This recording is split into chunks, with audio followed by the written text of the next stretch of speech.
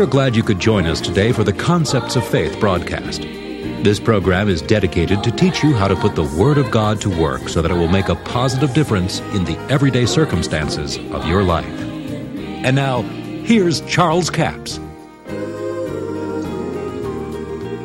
But you see, the ability to believe God hinges on the faith of the Word itself.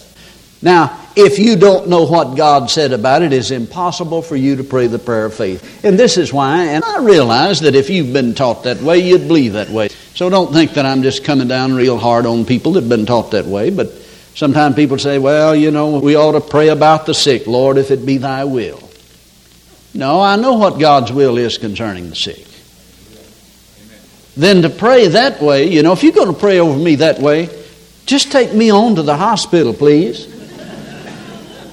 Because if you pray and if it be thy will, you don't know what God's will is concerning healing.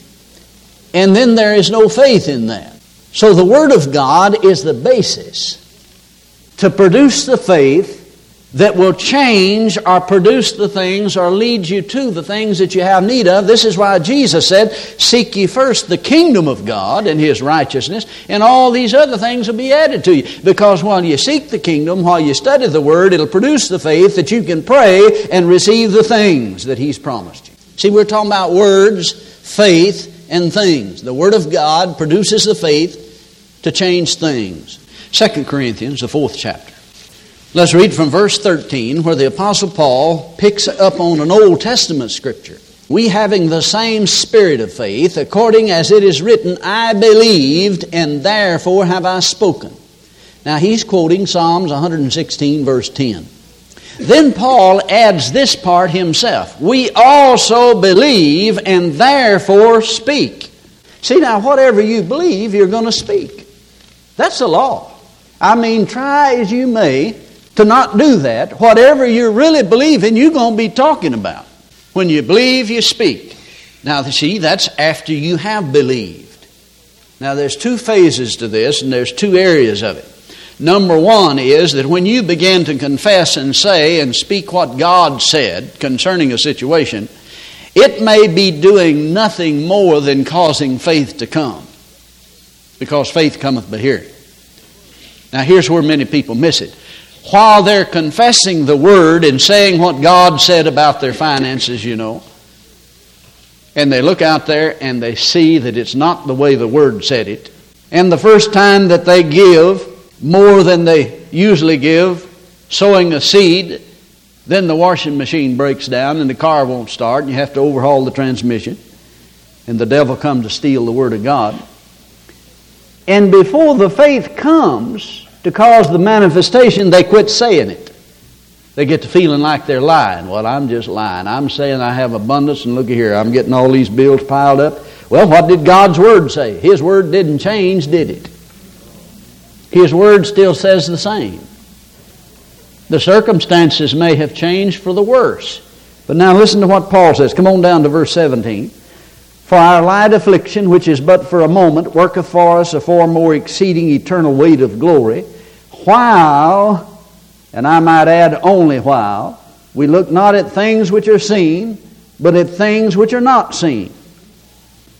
If you're going to look at the things that are just seen with the natural eye, you're going to get discouraged and you're going to give up your faith and your hope, and you're going to be run over by the devil. You're going to always be in problems through this life. Because you're going to have to look at some things that are not seen. Now listen to what he said. While we look not at things that are seen, but at things which are not seen, for the things which are seen are temporal, but the things which are not seen are eternal. Now what's he saying? The things that you're seeing getting worse are temporal. They're subject to change. You know they are because they've already changed for the worse. And here you are confessing God's Word that I have abundance and no lack, and the rent's due and you don't have the money. What are you going to do? Keep doing what the Word said to do.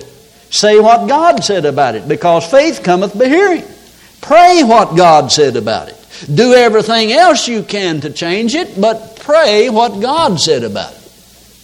You're developing faith in the Word of God. Your basis is God's Word and not what somebody else said, or not what the devil said, or not what you see. The things which are seen are temporal. They are subject to change, but the things which are not seen are eternal. In other words, there are eternal forces that can change what you see. Go with me to 1 Corinthians, the first chapter. Now listen to what Paul says here in verse 27. He says, "But God has chosen the foolish things of the world to confound the wise. God has chosen the weak things of the world to confound the things which are mighty. And base things of the world and things which are despised has God chosen. And things which are not to bring to naught things that are." Now you ought to underline that last sentence. God has chosen this method, things that are not manifest. Allow me to add the word manifest because it will amplify it to you. He has chosen things that are not manifest. Now, what is it that's not manifest? The promise of abundance. If you sow bountifully, you'll reap bountifully. And if you have done that and you're confessing the word, saying what God said, doing what God said to do, then you're looking at something that says the very opposite. Paul says God has chosen things that are not to bring to naught things that are. What is it you don't see? You don't see the promise fulfilled in your life, do you? But the spiritual force of faith that is coming by hearing the Word of God is capable of changing what you see.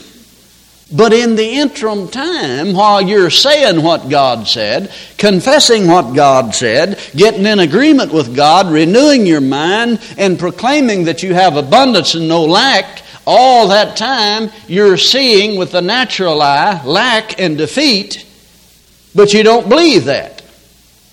You believe what God says. It's going to change. Be content for the time to build the faith from the Word of God. Because there must be the inflow of the divine energy of God into you to where you can supernaturally believe God for things that you cannot see. I mean, when that faith gets built inside you and you get highly developed in it, you can look at lack and laugh because you have insight. You know more than what your eye is revealing. Somebody said that old boy just has blind faith. Let me tell you, faith is never blind. Faith always sees. Faith is like a radar that sees through the storm. And it always knows what's on the other side. You see, if you can see through this thing and know what the end result is, you can be happy through all the trouble area. You can have joy through all the lack and be like Paul. I am content in whatever state I find myself in. Was he content to suffer lack? No, he was content for the interim time. But he said, I'm both instructed to suffer need and be full. While he suffered need, he said, I'm instructed to be full. In other words, he said, for the interim time, I'll be content because I can see through the storm and see that I'm going to abound. And you see, that's what God's Word will do for you. The Word of God will produce the faith that will change the situation in your life. Now let me show you how this works. There's a leper came to Jesus in Mark, the first chapter, verse 40. And he said, if thou wilt, thou canst make me clean. Now see, he knows that Jesus can, but he just didn't know whether he will or not. If thou wilt, thou canst make me clean. He's never seen or read where Jesus healed a leper. To that point, no leper had ever been healed. But he knows Jesus is able. How many of us know Jesus is able? God is able to supply our need. But now this man said, I know he can, don't know whether he will or not. Jesus, moved with compassion, laid his hands on that old boy. I mean, he laid him on a leper. And nothing happened. No power flowed. He just as leprous as he ever was. And then Jesus said, I will be thou clean. Instantly, he was made clean. Now what happened? Here's a man that didn't have the word of Jesus for it. He didn't know whether it was Jesus' will to heal lepers or not. There was no record of any lepers ever being healed. So he comes to Jesus, but he needs Jesus' word for it. The word will produce the faith to cause the manifestation of what he desires and what he needs. So he's standing there waiting for the word. When Jesus said, I will, boy, he had faith. See, he had faith all the time. He had faith that God was able. Jesus was able. But he didn't have any faith that he would. And I'll tell you, that's where a lot of people are today. They have faith that God's able, but they don't have any faith that he will do it for them now. So you could say that guy had faith and he doubted. He had faith that God was able, but he doubted that he would for him. But when he heard it out of the Word of Jesus was the basis for his faith to receive his healing. And thank God he did, didn't he? Now that proves that you could have faith in God and believe in God and still not operate in faith for the promise of God. There's another story that gives you insight into that about the centurion that came to Jesus in the 8th chapter of Matthew. And he said, if you speak the word only, my servant will be healed. Speak the word. You don't have to come to my house. Don't have to lay hands on him. Just speak the word and my servant will be healed. Jesus just stopped and preached him a whole sermon there. Said, this is the greatest faith I've ever found in all of Israel. Never found this kind of faith in Israel. Even among covenant people. And this was not even a covenant man. He didn't even come under the covenant. What was it? He had faith. His basis, he had already believed that if Jesus speaks, his servant will be healed. And Jesus said, go thy way, as thou hast believed, so be it done unto thee. And his servant was healed the selfsame hour. And so is it when we find a promise of God, as we have believed, truly believed, with Bible faith, and confessed and agreed upon, so shall it be. Can you say amen? Amen. God bless you. I hope you've been with us all this week as we've been teaching on words and faith. Our book offer this week is book offer number 7502, The Tongue, the Creative Force. 193-page paperback for $8 plus $3 postage and handling. You need to know the power of words and how to use your words. What most people don't realize is that the words they say, sometimes they violate certain laws, the law of God. Jesus said, whosoever shall say, believe, doubt not in his heart, believe what he's saying will come to pass, he shall have whatsoever he saith.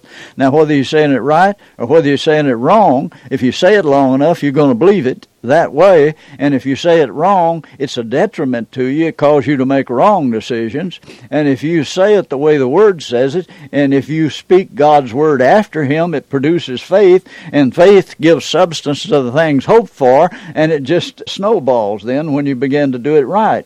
But you see, there are laws that govern, and we're under a word system on this earth, and there's laws that govern electricity. And as long as you go by the laws that govern it, it won't hurt you. It'll cook your food, it'll wash your clothes, and do a lot of things. But if you violate that law, it may kill you if you touch that line. And the Bible says in Proverbs that death and life are in the power of the tongue. They that love it shall eat the fruit thereof.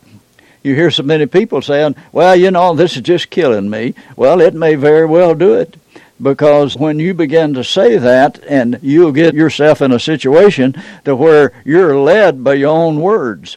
I mean, they form within you, and it gets in your heart, and then it motivates you. Paul said the word is nigh you, it is in your mouth and in your heart. But we're talking about the Word of God. Speak things in agreement with the Word of God. And Jesus said you could have what you say, so say what the Word says. Proverbs 6:2 says, thou art snared by the words of thy mouth. Well, we need to realize that words are powerful. This book will help you, The Tongue, Creative Force, for $8 plus $3 postage and handling. We have a toll-free order line, 1-877-396-9400. Until Monday, this Charles Capps reminding you, the enemy is defeated, God is exalted, and Jesus is coming soon.